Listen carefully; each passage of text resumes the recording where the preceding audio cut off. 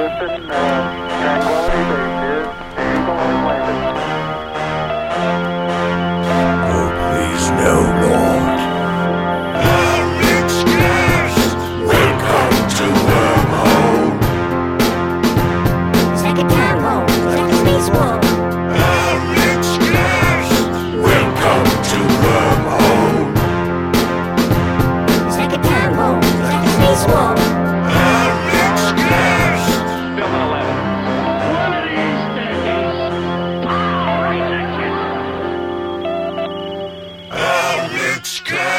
Hey guys, it's me, Alex. I am here with Steph Quick. We're going to be talking about some stuff. Before we start, very quickly, want to say I have a Patreon, patreon.com/AlexBolin. There's stuff on there.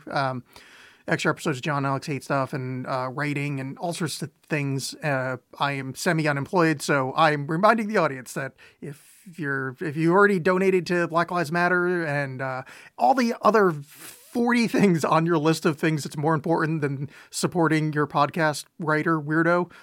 If you still have some change in the available coffers, think about signing up for Patreon because, semi-unemployed. That's not fun. So let's think about that. Yay. Okay. Done with shilling. Steph Quick, hello. Hey, how are you? I am, just living in the best time. Just everything's coming out great. My city isn't on fire. We have like a great president. America is great again, and everything's perfect. Yeah. Well, yeah, people are healthy, so hey.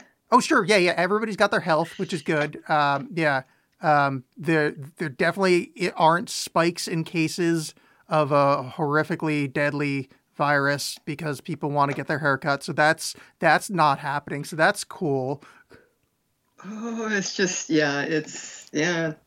I mean, what can I say? So you invited me on, and I was thinking we could talk about winged cats because, as we have said here, there's a lot of crazy, terrible, awful stuff going on, and it's not clear how things are going to get better or that they're going to get better real quick. So I thought we could stand something kind of fun and light.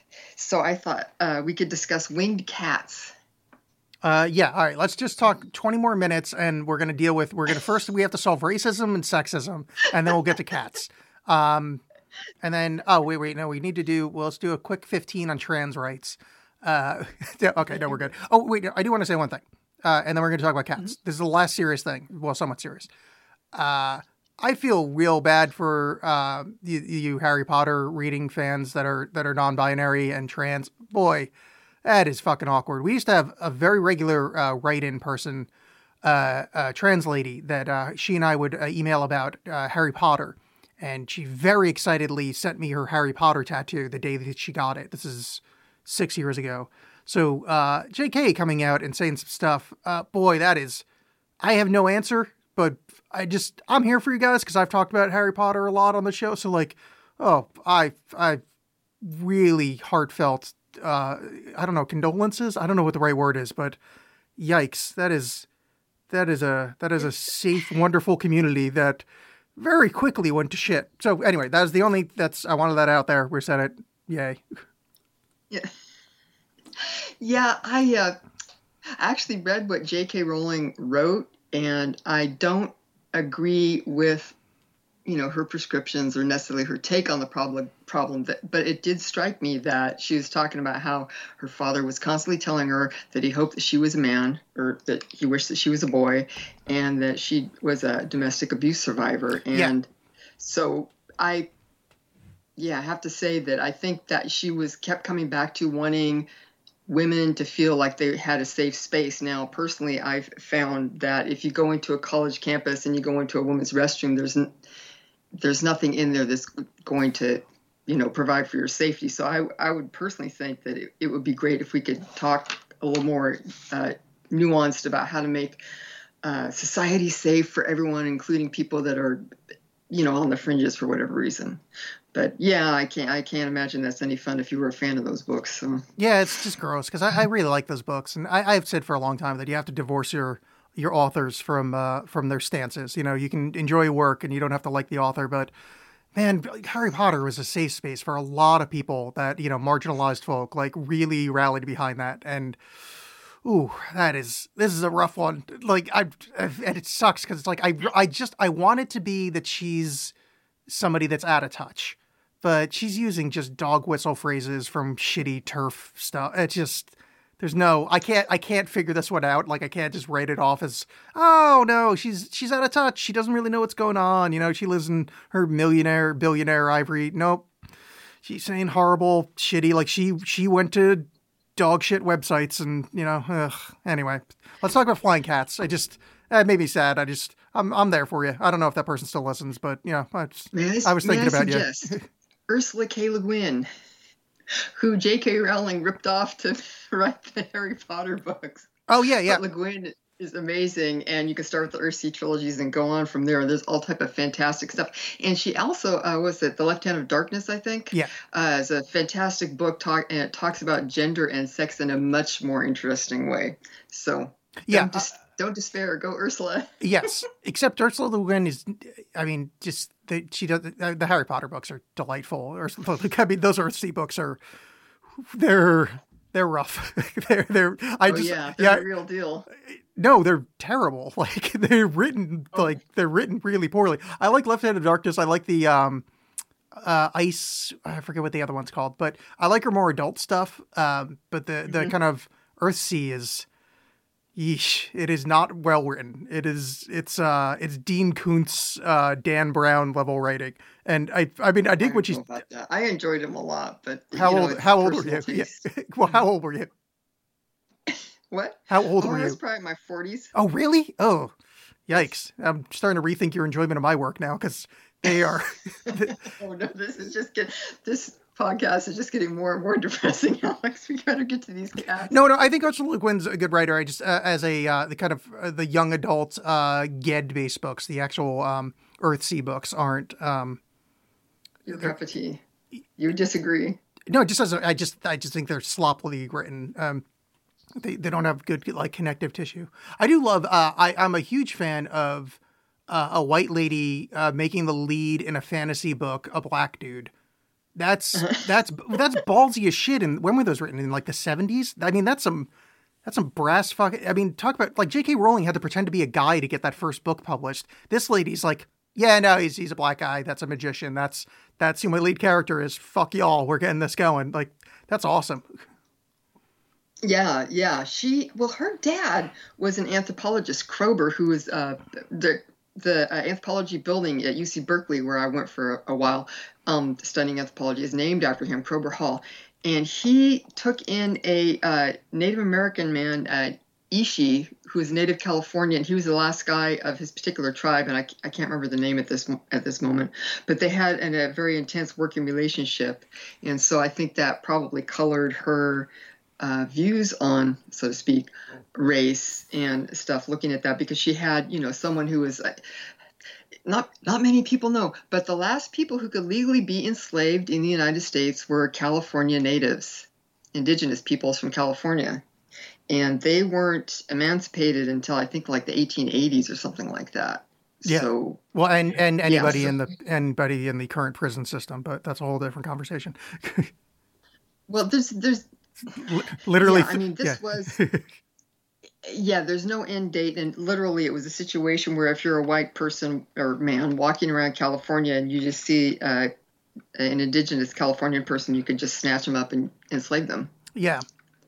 As we said, the good old days, we're going to make America great again. We're headed back that way. Really? Yeah. All right. Let me put on my red cap here. We got some things to talk about. Yep. The Confederacy wasn't all that bad. Did you see that? We're going to talk about cats in 1 second. Did you read Trump's comment that he talks about the awkward ending of the Civil War? He basically said that slavery ending wasn't a good thing. Or intimated it. It amazes me that there are people that say that and that think that. And I don't know if you look at the articles, I forget what they're called, but the articles of retreat when the Confederacy was saying, okay, we want to separate from the Union. I mean, they just talk about, you're trying to take away our property. and those are our slaves. And also, if slaves escape north, you won't use your infrastructure to track them down and return them to us, and blah blah blah. And Yeah. that was a large reason why they went to war. So It's just crazy. Yeah. 100 whatever years. Ugh. Anyway, all right. I know nothing about flying cats other than there they is don't fly. I'm no not no talking there, about flying cats. Steph. We're talking about flying cats. I'm sorry if you didn't show prep properly. All right, we're talking about flying cats. Here's what I know about flying cats: is sometimes they can fart a rainbow. They're usually from Japan. I think they're called neon cats, and I think they might be related to those toasters that used to be a screensaver. Okay, your turn. Okay, well, that's one particular type of cat, but we're not going to talk about those particular species of cats today. I'm talking about winged cats, which is basically just like there's been these rumors for, I don't know, get almost towards 200 years now, or accounts of just like you have like a regular house cat, domesticated feline, and it has these fur-covered wings coming out of its back, usually around the shoulders, sometimes more towards the hips. And so people were fascinated with these cats. They are a classic example of Fortiana. I don't know, probably most people listening have heard, but just in case, Charles Fort was this guy who lived from like 1880 something to the early 20th century, and he would investigate weird, as he called them, damned data, or things that were happening that science poo-pooed or didn't really want to investigate. So this could be hailstones that fall down and they have pictures of the Virgin Mary in them, frog and fish falls, red rain, all type of poltergeist stuff, rocks flying around, and various cryptids, including, I'm pretty sure that he talks about winged cats in his books, but I may be inaccurate there. I may be inaccurate at certain points along here. I did my best, but, if anyone is very interested, there's a couple of websites that are really good for looking into winged cats. But anyway. Well, no, Steph, we need to stop. This is shocking to me. As someone that I can't even be detailed show prep every time I do this show. I mean, just intricate show prep that I bring to this that you wouldn't do it. It is disgusting to me. Because I mean, when I started Alex Cast, I have pages upon pages of books that are unrelated to the topic sitting on my desk, and I think I took a note once. So I'm kind of a master of show prep. Pretty much. Yeah. All right. So, winged cats. When are we talking about? I get the Charles Fort, who is kind of unofficial Alex Cast mascot. When did these start showing up? This is like American times. Yes, they actually show up in Thoreau's book on Walden Pond, because so it's a count from I think 1842. He was staying, at Walden Pond, and then he heard that this lady kind of across the pond had this cat that supposedly had wings, and it was just kind of like a mostly gray with some white spots cat, and so he went over to check it out one day, but the cat was out hunting, so he couldn't see it. They don't make any claims about this cat that it could, fly or leap better or anything because of the wings. Later on, this cat shed its wings, which happens actually pretty frequently with these winged cats. And so they gave him the shed wings, which are just like bits, matted up or kind of furry bits. And he claimed to still have had them at the time that he published Walden Pond. So that is the first report. There's some speculation that some people thought it could have been like a flying squirrel crossed with a regular cat, but that wouldn't. I mean, flying squirrels don't have wings. Well, also, it would be impossible genetically. Here's my question here. Have you ever seen a flying fox? Because foxes look like cats, and I feel like I just solved this whole thing. It's a flying fox. But I guess they don't have wings. They have like weird, gross skin under their arms, right? No, the flying fox is a type of a fruit-eating bat. They're very big. They have these fantastic, wonderful faces, very expressive. fur Yeah, covered. and they look like cats. But their yeah. wings are like typical bat wings, which is actually mostly the structure of actually bird wings and bat wings is not like the whole arm as we think of it, but it's more kind of like from the elbow and the wrist and the finger bones that are comprising the wing. And then they just have a typical bat wing, which is just like naked skin stretched out amongst these fingers of the bat wings. So Yeah. The problem there is that these winged cats have furry. If you actually look in that document that I sent you, there should be a I couple forgot of about the pictures document in you it. sent me. Where did you send that? Was that my email? Don't say my email address out loud.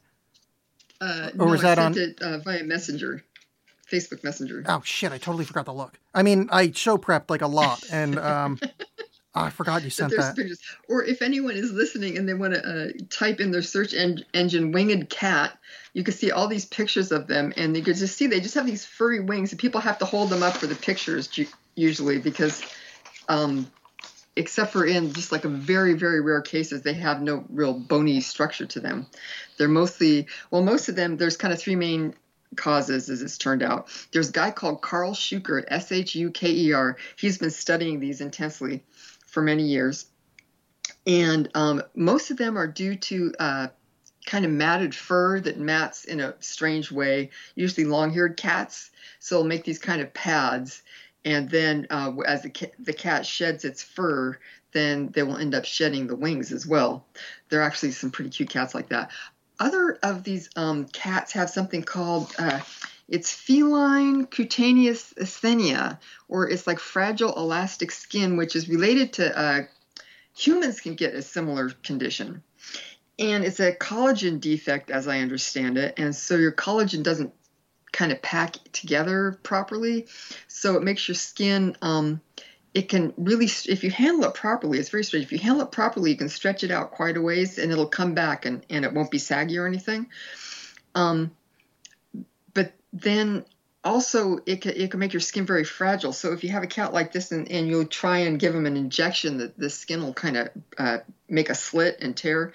And so you can't do stitches. You have to use like medical glue or surgical glue.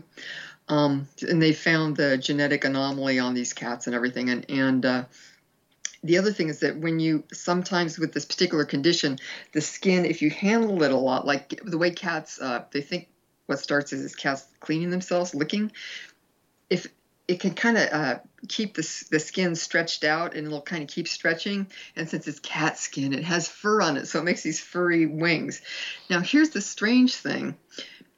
You'll find with a lot of these everything surrounding these winged cats that they're very liminal or betwixt in between, because you would think, oh, well, it's easy to tell if a winged cat has just matted fur because it can molt their wings, right? They'll fall off at a certain point. But the deal is that also with this FCA, the fragile skin, that can also result in the wings falling off too. So it's kind of, they're kind of hard to pin down. A lot of these cats, people claim they can't really tell if they're male or female, which is ridiculous because if you've ever seen an unfixed male cat, they have very tidy but very visible balls. Well, no, but there's generally genetic conditions are often comorbid with other genetic conditions, and Yes. those often are related to sexual, whatever you call it. Yes. Yeah. So yeah, if you so you could be having like just some, basically if you want to put it in the scientific term, some mangled ass junk. So you can't tell if it's a lady or some, variant in between. What's the name for it when you have? I'm struggling to remember the name of when you have. What's it when you have multiple chromosomes more than you're supposed to? Well, I think some of those people are intersex or No, I mean I like didn't know that- there's like a medical yeah. term for it when you have God damn it, Well, Down's heterochromia people have more chromosomes, but there's many conditions where you can have more chromosomes. Yeah, there's like a word for that. The actual having. Who gives a shit? It doesn't matter. I mean, people that know science do. But why the hell would you be listening to this show if you like science? We're talking about winged cats on the fucking Alex cast. Exactly. Yeah. Hey, look, a doughy so- occultist. Yeah, I go there for my science. It's funny because Carl Schuker talks about that in this instance of this one cat because he was actually a male tortoiseshell, which is the tortoiseshell. variation of cat coloration is strongly linked with female cats genetically, but somehow this male ended up being a tortoiseshell and having wings. So, yeah. But the thing is, the cats that have actually been identified in studies as having this FCA, or there's literally, I think, just like 1 or 3 cats that have been found to have any type of bone in their wings or that type of structure. It looks like they had maybe partially absorbed a Siamese twin, or they hadn't finished twinning, and that was the case for that. But those instances are very, very rare. But there tends to be a lot of this thing with, these cats having a bunch of different names, or they're not really sure if they're male or female, or all this kind of weird, indeterminate weirdness about them. Yeah. Even though most of it's just they just have matted fur, Well, what's crazy, so, to put it politely, I thought you were just talking some dumb bullshit about this, but you actually included a picture, and I thought you were going to laugh at that, and you didn't, so now I feel like I insulted you.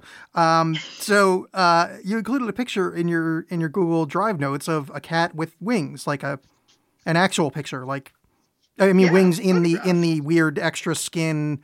I can see what you're talking about. Like they licked up the skin and it became like kind of semi-detached and formed its own little.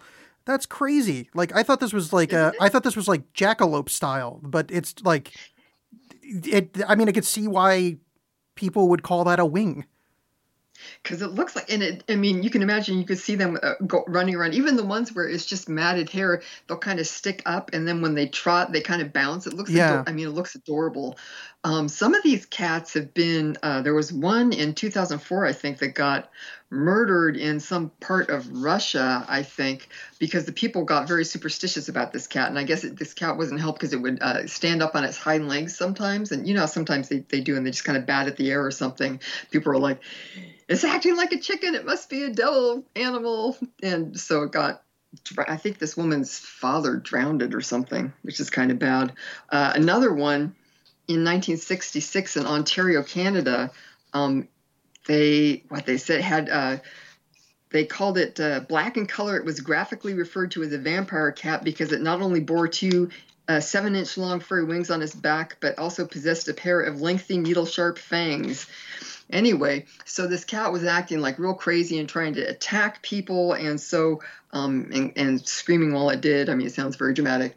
So someone, I think, shot it. But it was kind of interesting too because they called it a vampire cat, but they ended up digging it up later on so they could examine it scientifically, and it turns out that the wings were just matted fur, but I guess it was kind of starving and rabid, which explains the behavior. But I thought that was weird too. It's like everyone was saying, oh, this is like a vampire cat, and then it's like, well, I guess it's a vampire. I guess we have to dig it up and see what it's up to, Yeah, I was hoping that story ended with there's scratch marks on the inside of the cat coffin, like it was actually alive, or they dug it up to put a brick in its mouth like Polish vampires. Really, huh? I mean, it's strange enough that they would just like dig it up in the first place. This whole thing, but yeah. But anyway, if anyone's interested, just Google and look, because it's not like an exaggeration. Some of these cats, they definitely have wings. They're very cute. All right, now I feel extra bad about this Google Drive thing because you put a lot of stuff in here, and I didn't look at all. But I'm seeing that you got a tweet from Lauren Coleman, a famous cryptozoologist. I'd say probably the only famous cryptozoologist. That he's a Bigfoot guy out of somewhere on the East Coast. I don't remember where, but I think he's up in Maine these days. I think Maine, yeah, somewhere around there. He's got like a Bigfoot museum, but he's one of those people that's been around forever. He used to run Bigfootorama or something like that, like back when the internet there was 7 websites. He was like the first kind of cryptid website out there, which that's where I come from. But you've got a thing saying that John Keel investigated these things. Here is the thing, and this is what I'm talking about with, even though... Oh, wait, Steph, sorry. Totally interrupting you. You know, you were saying about describing who Charles Ford is. Can you give the audience who John Keel is? Because John Keel. I'm sure 20% don't know who that is. Get there. Okay. I'm about to get there.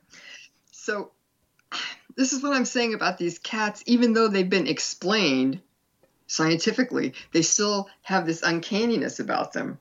So John Keel was a Fortean, basically, who was a kind of a child prodigy. He started writing for newspapers, I think, in the 50s as a kid, and he'd write all these great columns and stuff. He did travel. He was a magician, and he investigated a lot of weird incidents and would write about them, for books and for.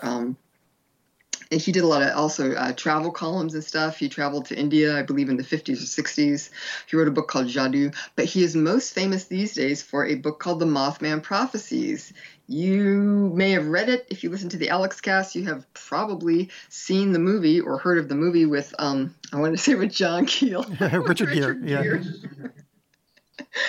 But it's talking about, he ended up going to West Virginia in 1966, and they started having these sightings of this weird flying humanoid that was, and also flying saucers, and it became this huge deal for many months.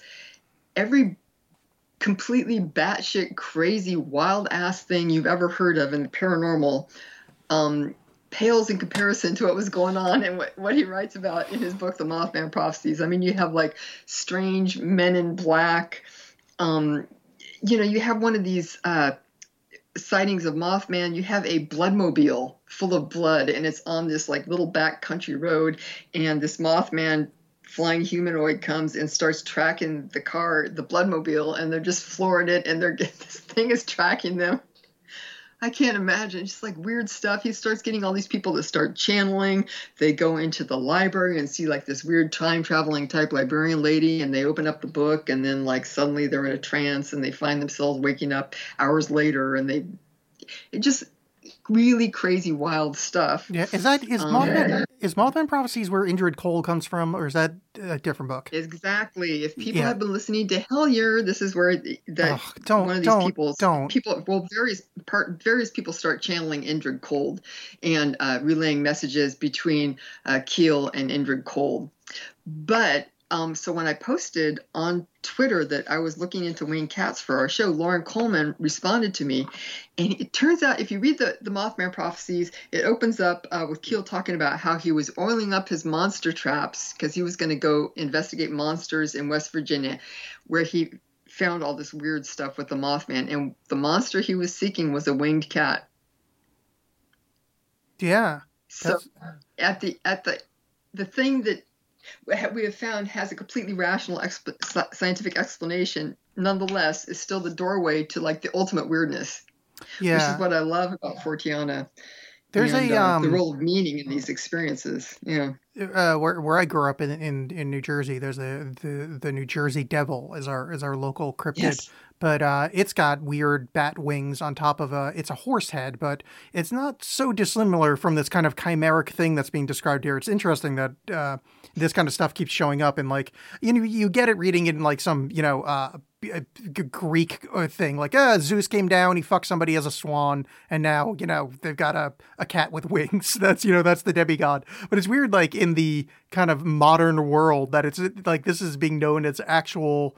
No, like I saw this with my meat modern human eyeballs. Like I could have driven home in my Ford after seeing a chimera. It's odd. No, it's fantastic, and chimera is exactly what it is.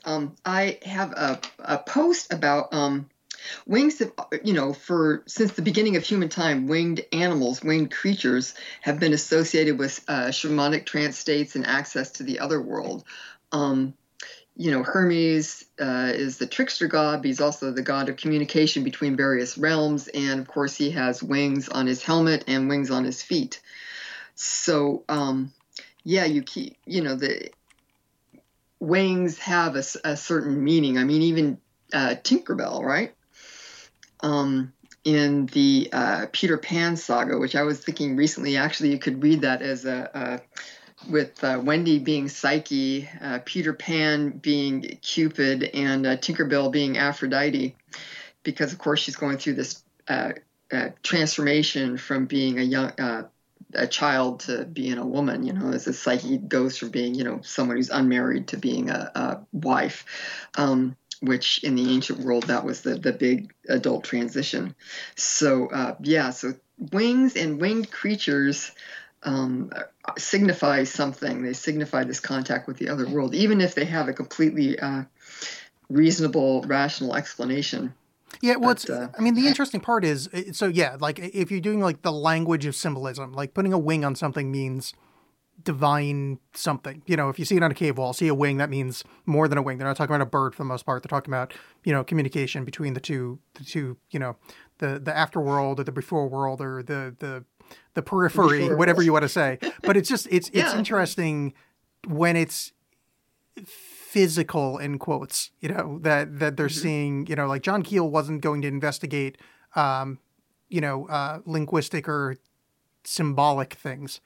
You know, Keel was there to investigate physical or, you know, semi-physical or things that can be experienced, not, you know, he didn't go for, you know, a linguistics course. It's interesting when you cross from, you know, that kind of union archetype, you know, this equals this state to, no, that's a thing that exists. Like I saw it on Thursday in West Virginia. Yeah.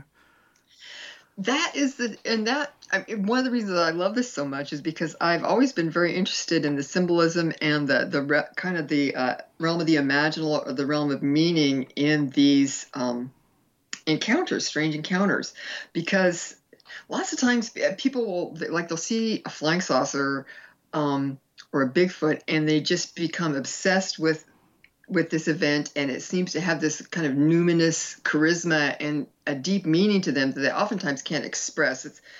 It's kind of similar to an NDE in that, you know, these people have these incredible meaningful experiences, but many times it takes years for them to be able to communicate that adequately or to try and get at what it means, how to express it in the world. But a lot of these paranormal events, in fact, all of them, seem to generate synchronicities, which is like meaningful coincidences. I had one the other day.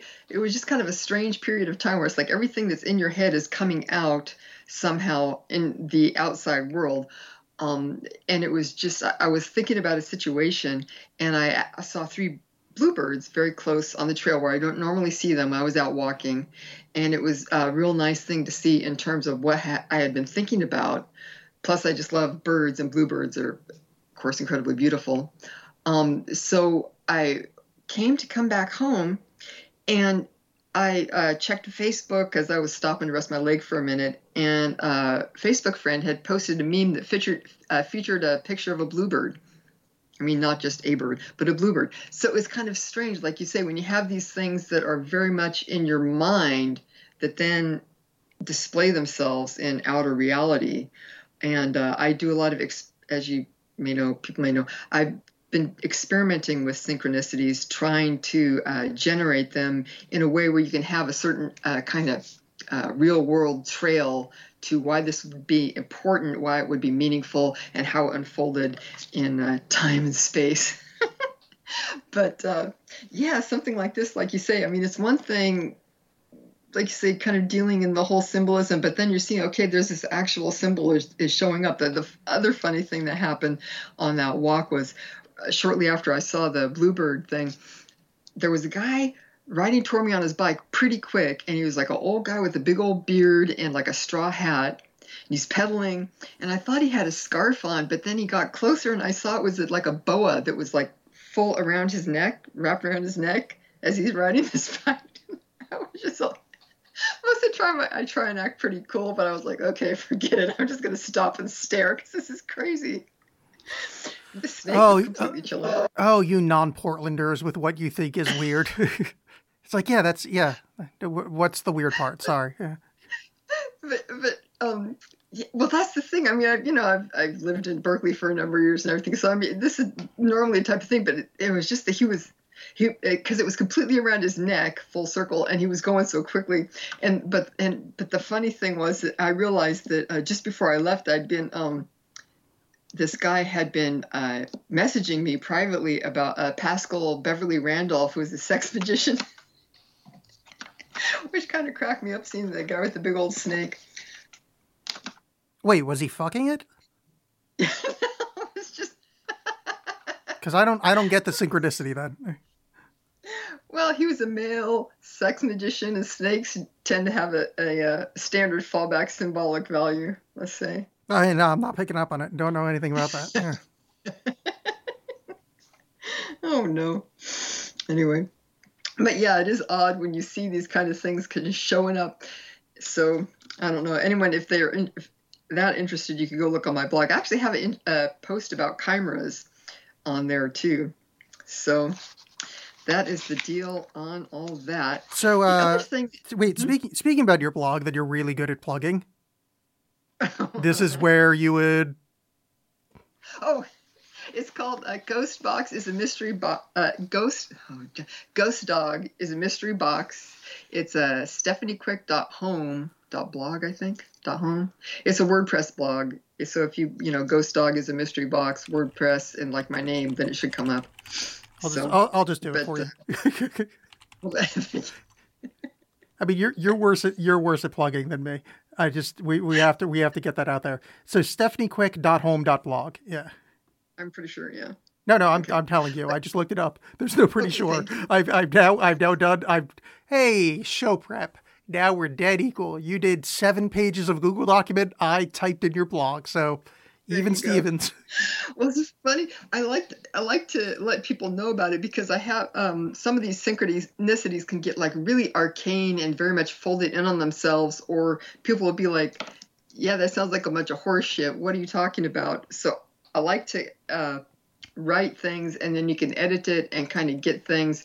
So hopefully it'll be easier for people to understand and have I'll take a lot of screenshots of incidents or communications from people and have that there so people can, hopefully it'll be easier for them to take a look at it if they like. So yeah, instead of me rambling on an hour and a half. Well, the problem with synchronicities is this.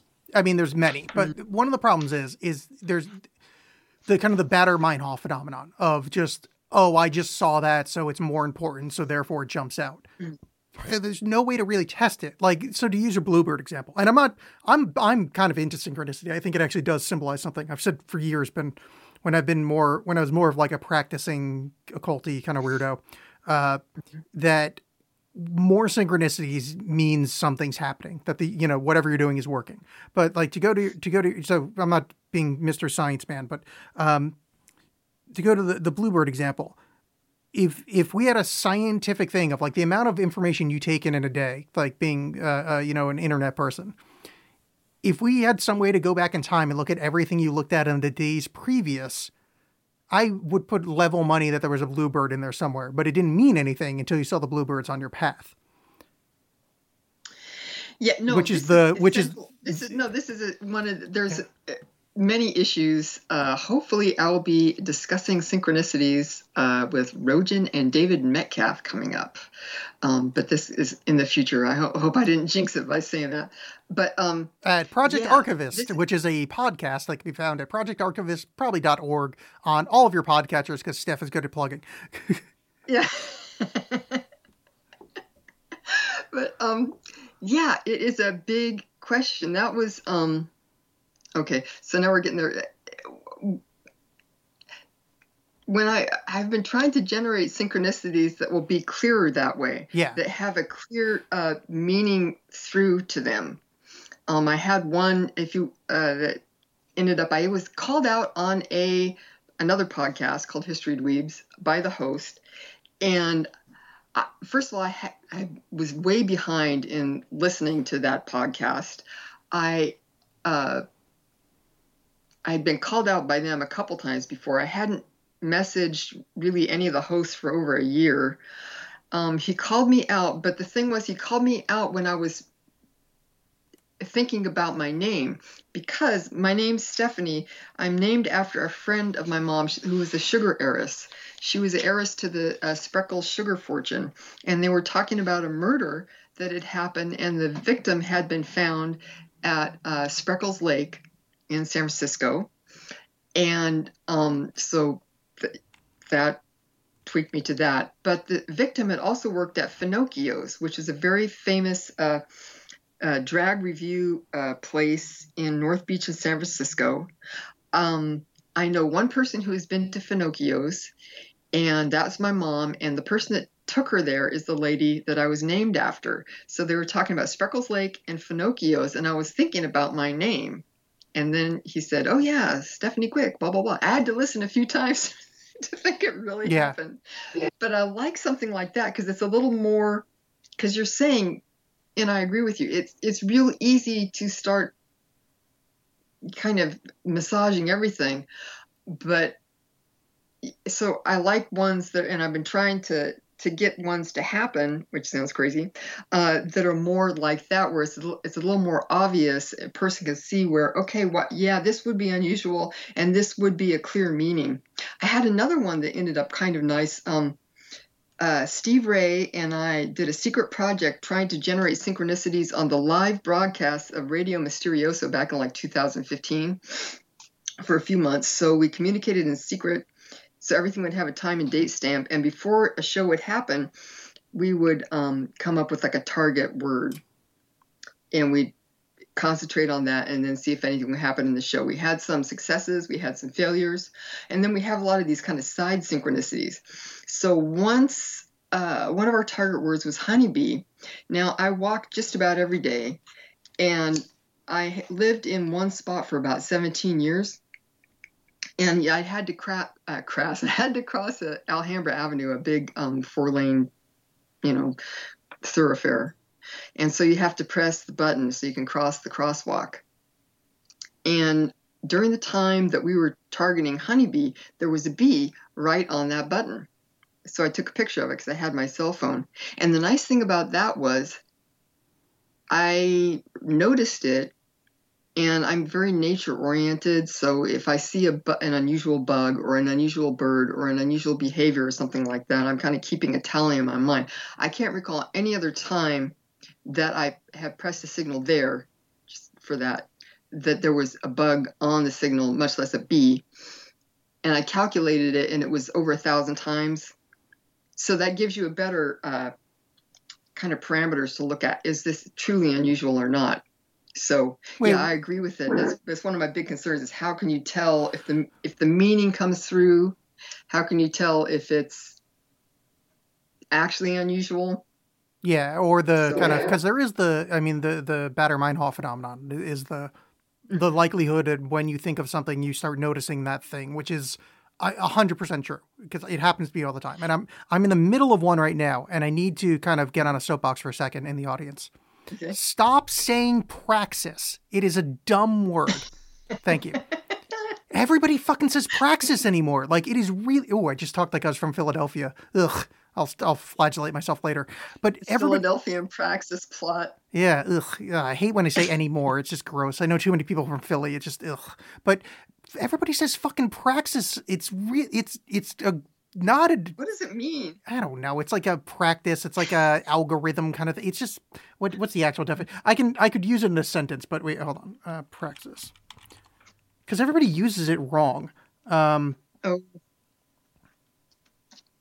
So it's like, it's the way that like like an algorithm, like the way that like a skill is enacted. So like your magical practice would be like you learn how to do a thing, because that's what all the fucking magician people caught on to this word in the past 3 months.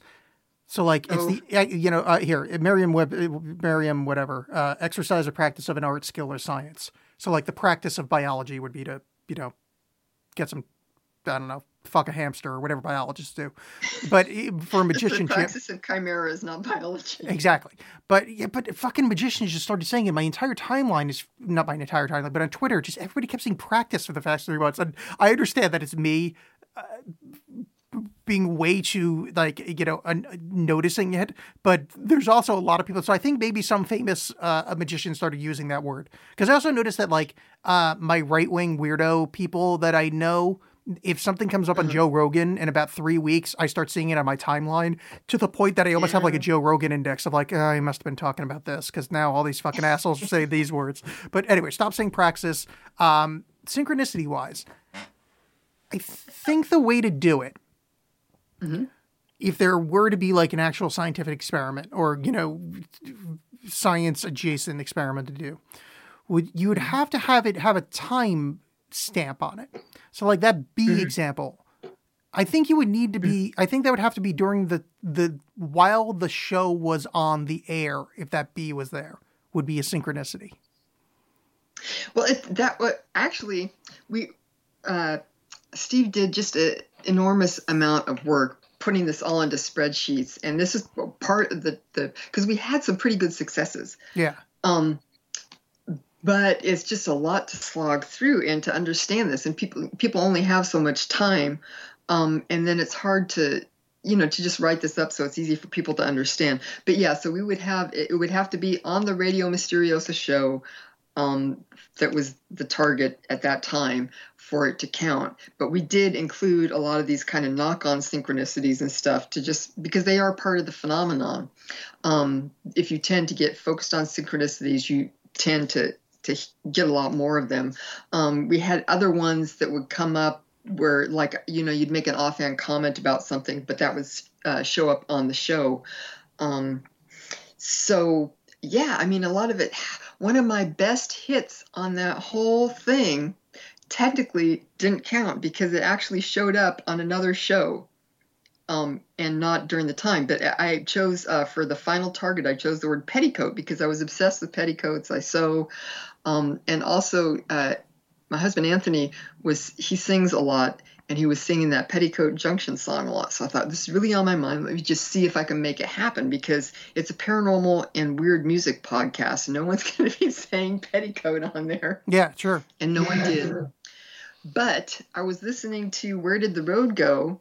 Soraya Ascath was interviewing Chad and Alta Dillard a few weeks.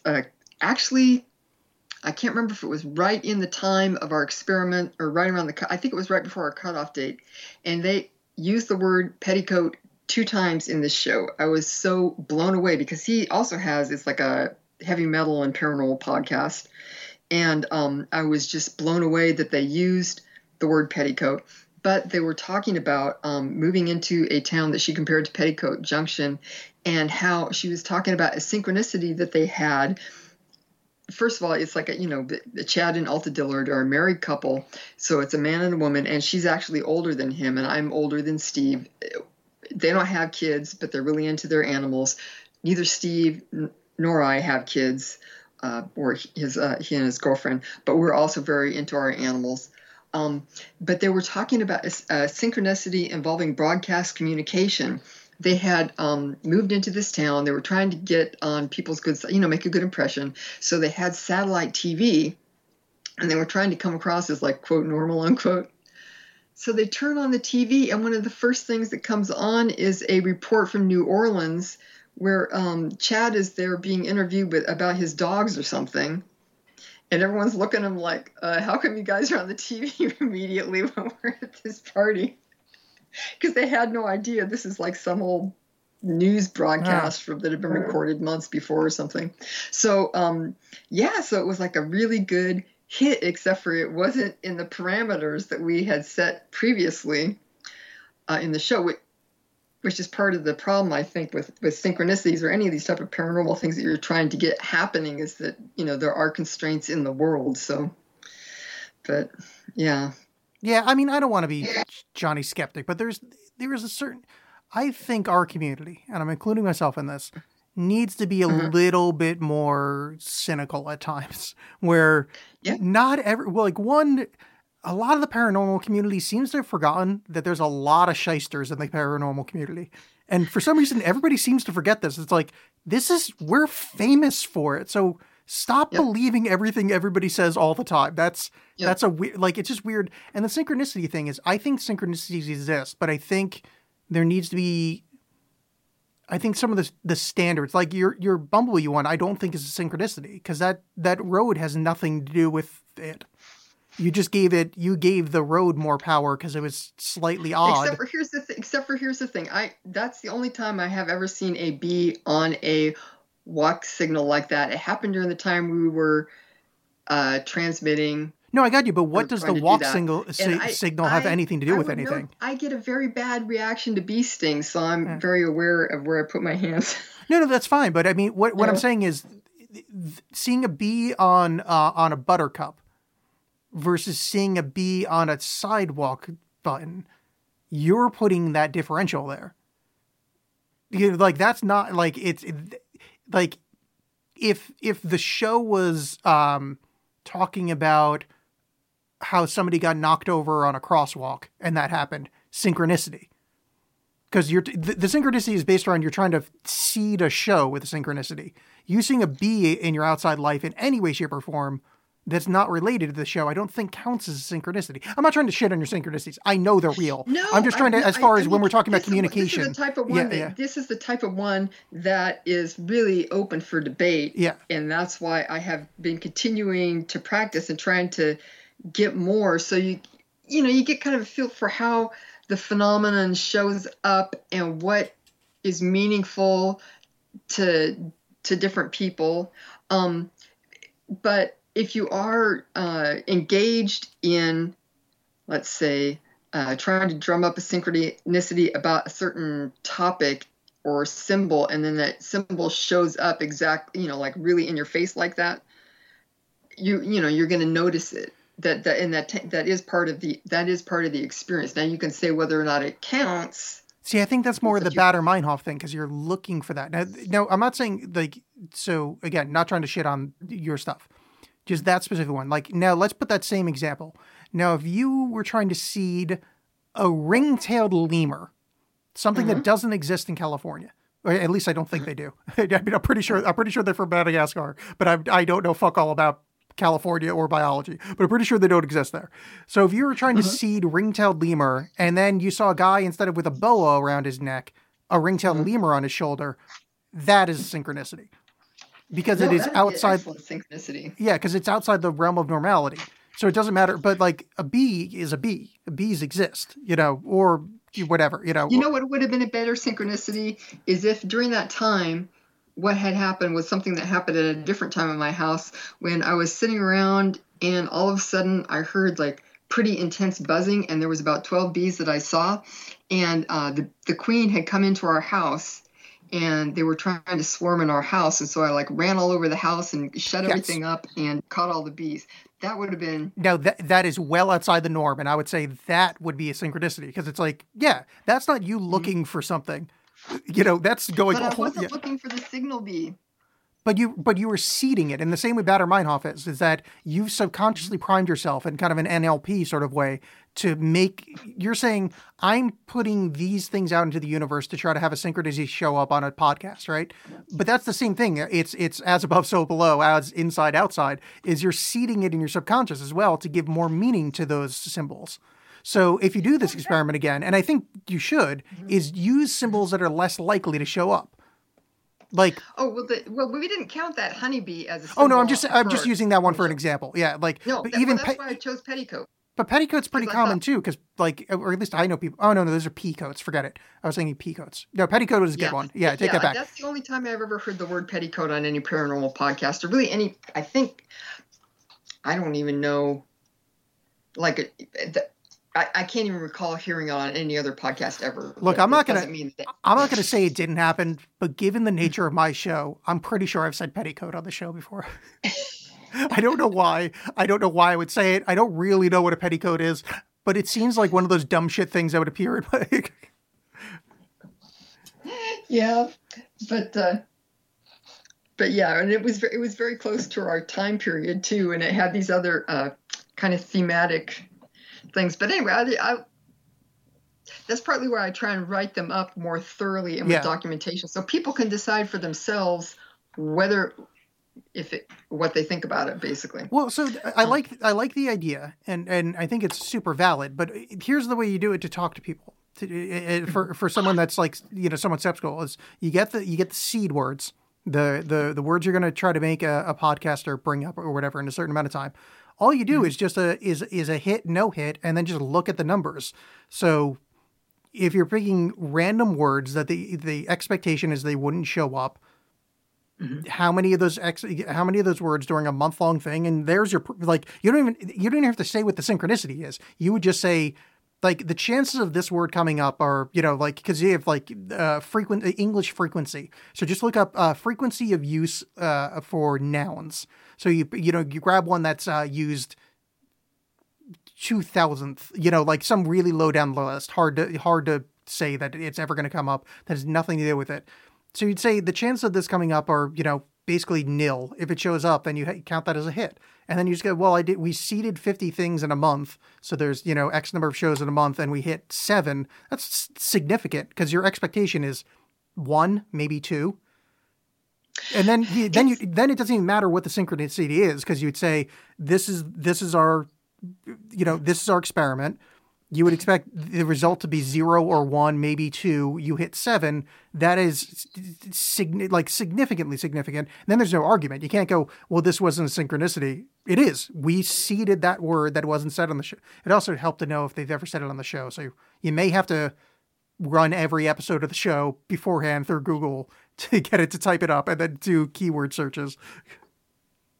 Well, there is one big major stumbling block to that type of experiment. It's super hard. Pardon? What? It's super hard. It takes a really long time. Well, in addition to that, yeah, when you start experimenting with these type of things, getting back to meaning and symbolism, you'll find that these type of events tend to crop up more around things that have a charge to them. During I could tell you any number of like lewd, crude synchronicities. Yeah. And it's a classic. I mean, once you start looking into this, it's a classic. When you look at apparitions of the living or the dead, it tends to be that, that there's a term, crisis apparition, because it tends to happen when there's a huge emotional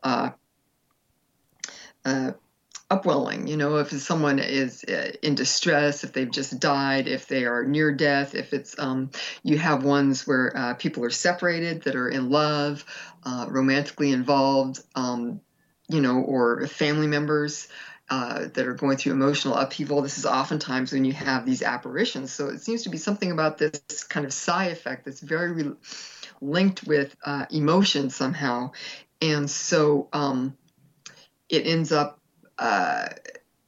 you can find effects, and there's a lot of people doing very good, very detailed research was heavily dependent on statistical analysis and design of the experiment. But, they'll find very, very small effects because it's boring to sit there and try and, influence a random number generator for hours on end. Yeah. And so you don't have these larger effects. But I had a big, like I said, about a year and a half ago, I kind of set my intention that I just wanted to get some big synchronicities where it would have good documentation. It would be easy for people to see how I was following the meaning, right? Like with the one about my name, right? This clear. And that wouldn't have a lot of elements that were like I had a bunch of runs of kind of birthdays and next to birthdays that showed up. And, I'm not going to put that out there and say, oh, this is my mom's birthday, this is my brother's birthday, Yeah, because that's, I think, just you're psychologically primed to look for those less than they're actually showing themselves to you. You can say that. And I'd be right. Good. I'm glad we agree. Yeah, you can be right. But the thing that gets me about that is, for example, I've been a bird watcher for a number of years. And so it's like there's certain birds that I want to see or behaviors that I'm always looking for. And it'll be like years and years where I don't see it. I'm specifically looking for it and don't see it. And, then I'll notice when it shows up. And anyway, but the problem from my experimental purpose with birthdays and stuff like that is doxing people more. It can be evidential, but, there's information that people don't want to get out there can get out there. So I forget where I was going with. Oh, so I ended up having after that synchronicity with my name, I ended up having a weird thing that happened right near the sugar factory, CNH sugar factory in Crockett on a bridge. And 3 groups of people, it's like my brother, my dad, my bonus mom, and then a very good friend of mine were all right there, unusually for 2 of them, when this bridge went on fire during a big red flag warning that we had here, firestorm conditions in California, and this fire just got out of control in the most crazy way, in the most crazy situation. But So to me, and all these people that I love were right there in danger, and I had no idea. So I wrote that up. People can go look at that if they want. But the thing that I noticed about that was this big kind of climactic moment to this experiment I've been trying to do was that it, first of all, I was very on edge because I live here in Napa and we've had a lot of these firestorms and they're absolutely frightening. And I was really worked up about that, very emotional about it. And the other thing is that we had public safety power shut off. And so 3 million people were without all the electricity was shut down. We didn't have Wi-Fi. You didn't have anything. And, I would have had to drive for an hour to get to any place with electricity, which is and also we had these 100-mile-per-hour winds. So the kind of electromagnetic conditions were very different than usual, which I kind of wonder. I know that sunspots can have an influence on psi functioning when they do laboratory tests. So, yeah, so there's a lot that's the big problem to running a more left brain type experiment on synchronicities, because it does come down to meaning, and meaning, there's kind of abstract meaning, but then there's also personal emotional meaning, and the bigger effects tend to be linked to personal emotional meanings. So yeah. Well, okay. So I have an idea. All right. So here's what we do. yes. We had one of the other podcasts, let's say Project Archivist, which you're a guest on, and I've been on a few times. We booked my partner, John, from John Alex Hate Stuff. We're going to book him on that show. I don't know what he's going to talk about. We're going to book you on there. While that's happening, you fly to Portland and murder me, right? So we're going to have a live thing. So you're going to slit my throat while that show is being broadcast. It'll be all left coast, so we know the timing works out. I mean, Rojan will have to account for that. So you murder me, just pool of blood in my basement apartment. You're laughing. Oh my God, it finally happened. Probably slightly aroused. What happens when you murder someone? If live on air, John has a crisis apparition, or a floating dick joke goes through the room and go, Alex, then we've got it proof positive. It's a winged penis. Yes, a winged dick that's making fun of a movie floats in, and then we'll know for sure that synchronicities and crisis apparition work. As I turn into a cold husk on the floor, it's win-win all around. Basically, it's a perfect experimental design right here on the Alex Cast. People, you're watching it happen. I believe so. Listening. I think pretty much all scientists should kind of worship me as some kind of god now. After I've just opened their mind. Yeah. Oh, I just got a weird thing. Okay, no, the weird thing doesn't matter. All right. I wish I was better at podcasting, or I would edit that out. But we both know it's not going to happen. Okay, we talked about wing cats. We talked about synchronicities. We have one voicemail if you want to listen to it. Okay. Oh, first, before we go, please. If you look up Carl Shuker, Shuker, has written a lot about winged cats, and there's a site called messybeast.com, and that has intense information, a lot of different examples. There are pictures of these cats. There's old newspaper articles about them, which are really fun. A lot of these cats have been the subject of lawsuits, people suing other people for them. There's actually a fun name game with one from 1959 because the woman who was suing for this cat, Mitzi, or he could have been called Thomas, but actually I think it was a lady cat. Anyway, the lady who was suing was called Mrs. Charlie Hicks, which is strange because the person she was suing is always referred to as the son of these other people because he was only 15. And Charlie Hickson, of course, is one of the most famous UFO abductees from the Pascagoula case. So it's kind of fun to see these things showing up. But if you are interested, you can go see. There's a ton of information there about the medical stuff and just all the crazy stuff people have gotten up to around these cats. So yeah, they look kind of crazy. I kind of want. Now that we have CRISPR technology, if anybody out there wants to experiment on their cats and send us pictures, you can send it to Steph at Wandering Britch Z, or me at the Alex Cast. That's your thing, right? Yay! It's Wandering Britch Z, right? Yes, okay. It's like Wandering Britches. But oh yeah, I know how to. That's the way I say it in my head, but for typing it in, it's because BRITCH. Z. Yeah, Wandering Britch Z. It just if I said Britches with a Z, if I had heard that, I would have typed it easy because I'm one of those people. I don't know why I did that.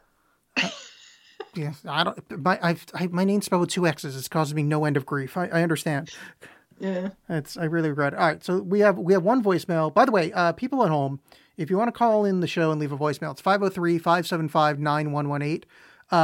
With the Boffo results we're getting so far, get your voicemails in soon because boy, this is not going to last very long. All right, so we have one voicemail. I'm not going to give the whole number away, but Steph, do you think the voicemail I'm going to play should start with 925? Yeah. Okay. Well, I have two. I just don't know the other one, but okay. So this is the one we're supposed to play. Okay, hold on.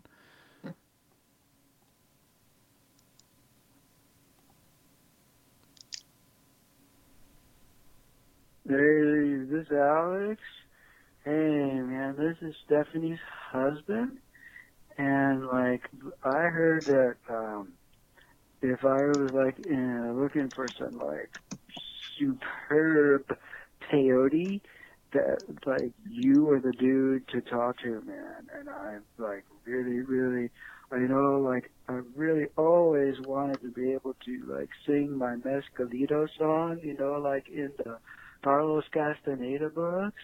So if you could hook me up with some excellent peyote buds, man, that would be awesome. Just text me or, call me on a secure line or whatever, man. Thanks really a lot, dude. Thank you. All right, so that was somebody claiming to be Stephanie's husband, who would like some dank peyote. He didn't say dank. I forgot what he said. So he's looking for some peyote. Well, Steph, you seem the botanical sort. Just get some San Pedro. It's from around you guys. You can order it on Amazon. It's super easy.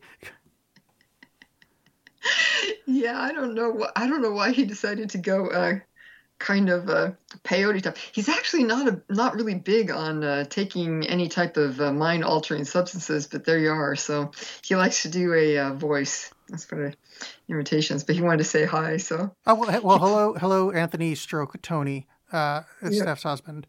Also, hello, Otto, and hi, Steph's mom. I've already said hi to your mom on the show before. I'm pretty sure. So, peyote, that's easy to get. You just work on it. I mean, you got. Yeah, well, the other thing with him too is that he's kind of obsessed with Carlos Castaneda. Not his books so much as just like all the kind of people that investigated him and were around him and found those. I always thought that it would be great to have a talk with him about, just like the people that went through Carlos Castaneda's garbage and ended up finding out all this stuff about probably what happened to the witches who disappeared after his death and about his liver cancer and also all the bigamy. Yeah, Castaneda is super interesting because he's like one of those people that's like, he's a complete bullshit artist. Like he lied about everything, but yet he actually woke people up. Like he reminds me of one of those like those shitty monks that'll like yell at you until you achieve enlightenment, like those assholes. And it's like, oh, it's weird. So like, did he bullshit his way into being like a great teacher, or are we all this stupid? Or like, yeah, he's an interesting character. Yeah, he's very, very interesting. And I love Richard B. DeMille. I've read one of his books, which is just excellent, about Castaneda. And he really gets into Castaneda as trickster and the power of storytelling and the power of being off balance. And then I really love Amy Wallace's book, Sorcerer's Apprentice. It's very frank. It's fascinating because she had a ongoing romantic sexual relationship with him for years, never married him. She really gets into just how much he jerked everyone around and what an asshole he was, for, I think, no good reason. But it's strange because she really enjoyed sex with him, but he was always trying to say that it was like he had magical sperm and all this kind of, putting all this juju on it. Can you feel like trying to do like a sexual, spiritual transmission, which I don't think she ever really experienced. But the funny thing is she's a hell of a writer and so was he. So you kind of wonder about, she didn't have like a mystical experience, but I would not be at all surprised if you seemed to have that kind of a transmission of being able to transmit the ability to become an incredible storyteller, because his books are just awesome. So you're saying you're positing that he jizzed being a wordsmith into her. Well, I mean, yeah, no, Steph, it's pretty. I think that being energetically so close to people and having an intimate exchange, you can, these kind of capacities and abilities and knowledges can come over, as it were. No, I hear you. Very misogynist. Yeah. I mean, I believe that women just can have their own abilities that men don't need to like fuel them, but that's fine. I'm not saying it's no. I hear you loud and clear. That it's exactly loud and clear, Steph. Yeah. Loud and clear. Men are the only ones with talent, and they need to come into the woman so she can have talent. Hear you. Just direct quote. I'll put that on Twitter later. No, he's all sperm is sacred. Yes. That's what he would tell people. You're just sitting there, it's like you just had sex, and he's like, "Oh, my sperm is sacred. You need to don't lose a drop, chica." I know so many of these fucking. I can't. He probably says praxis all the fucking time. From beyond the grave. Yeah. Castaneda is a really interesting example. I can't get my head around it because it's he actually kind of reminds me a bit of Joe Rogan. Not to bring him up again, but that he's obviously like kind of a shitheel. But some people actually got some really good things from it. Like there's some like people that are no longer assholes because they decided to do DMT from that dumb show and like woke up. Now there's a lot of people that also, I mean, maybe not Joe Rogan, but definitely like Castaneda's like a weird, rapey, fucking shitty culture appropriating asshole. Like it's weird. It's an interesting kind of quality from garbage situation. Yes. Yeah. I've spoken about this before, but my meditation teacher, Leslie Temple Thurston, I learned an incredible amount.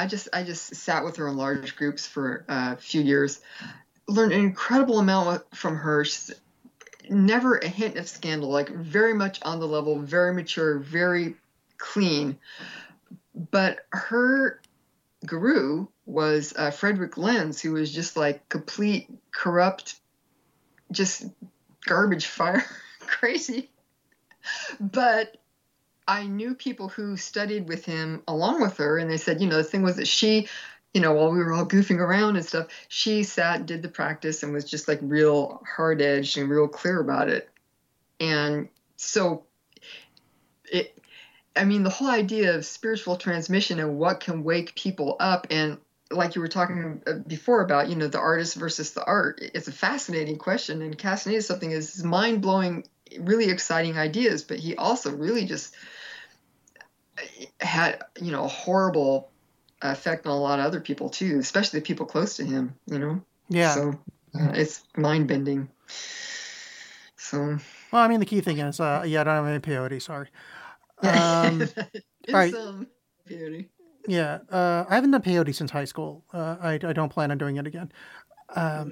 I took some and it like lasted for like 3 days. Like I wasn't tripping for 3 days, but like I was tripping for a few hours, but like it didn't like the full, like I had effects for like the next 2 days. It was really annoying because it was like, I feel fine. I had to like go to school and shit. I was like, this is awkward. Like I really need to come down because it's like, I'm not tripping. I'm also not normal. Like I'm just in this kind of in between state of, oh, this is just irritating. It's like having 3 beers. Like, what's the point of this? Mm-hmm. I either have no beers or enough to feel good.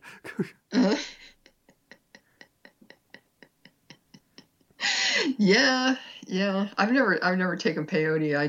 I knew a lot of people. Well, I went to UC Santa Cruz for a while. A lot of people would take peyote and surf. Yeah, I mean, it seemed fun. It just, lasted too long. But my brain chemistry is weird. All right, speaking of brain chemistry, where can people find you, Steph Quick? Ghost Dog is a mystery box. It's a WordPress blog at stephaniequick.home. I think there's more to it than that. .blog maybe. Yeah. Anyway, I'm also on Facebook at Stephanie Quick and Twitter at Wandering Britch Z. Yeah, I mean, now I feel bad. You should say Wandering Britches, but like I feel like it's easier to find if you say Wandering Britch Z. Because like if I think you're right. Because if you search for Alex Cast, you can't find me. You have to search for Alex Cast with 2 X's. It's true. Or at least you used to not be able to. I don't know. Maybe you can now, but. But thank you for coming on, Miss Steph. Thank you. This is fun. Always lovely to have you on. Everybody at home, follow Steph, follow me at the AlexCast. I'm on Facebook as well, or listen to John and Alex Say Stuff, my other podcast, which I always forget to bring up. Okay, bye. Bye.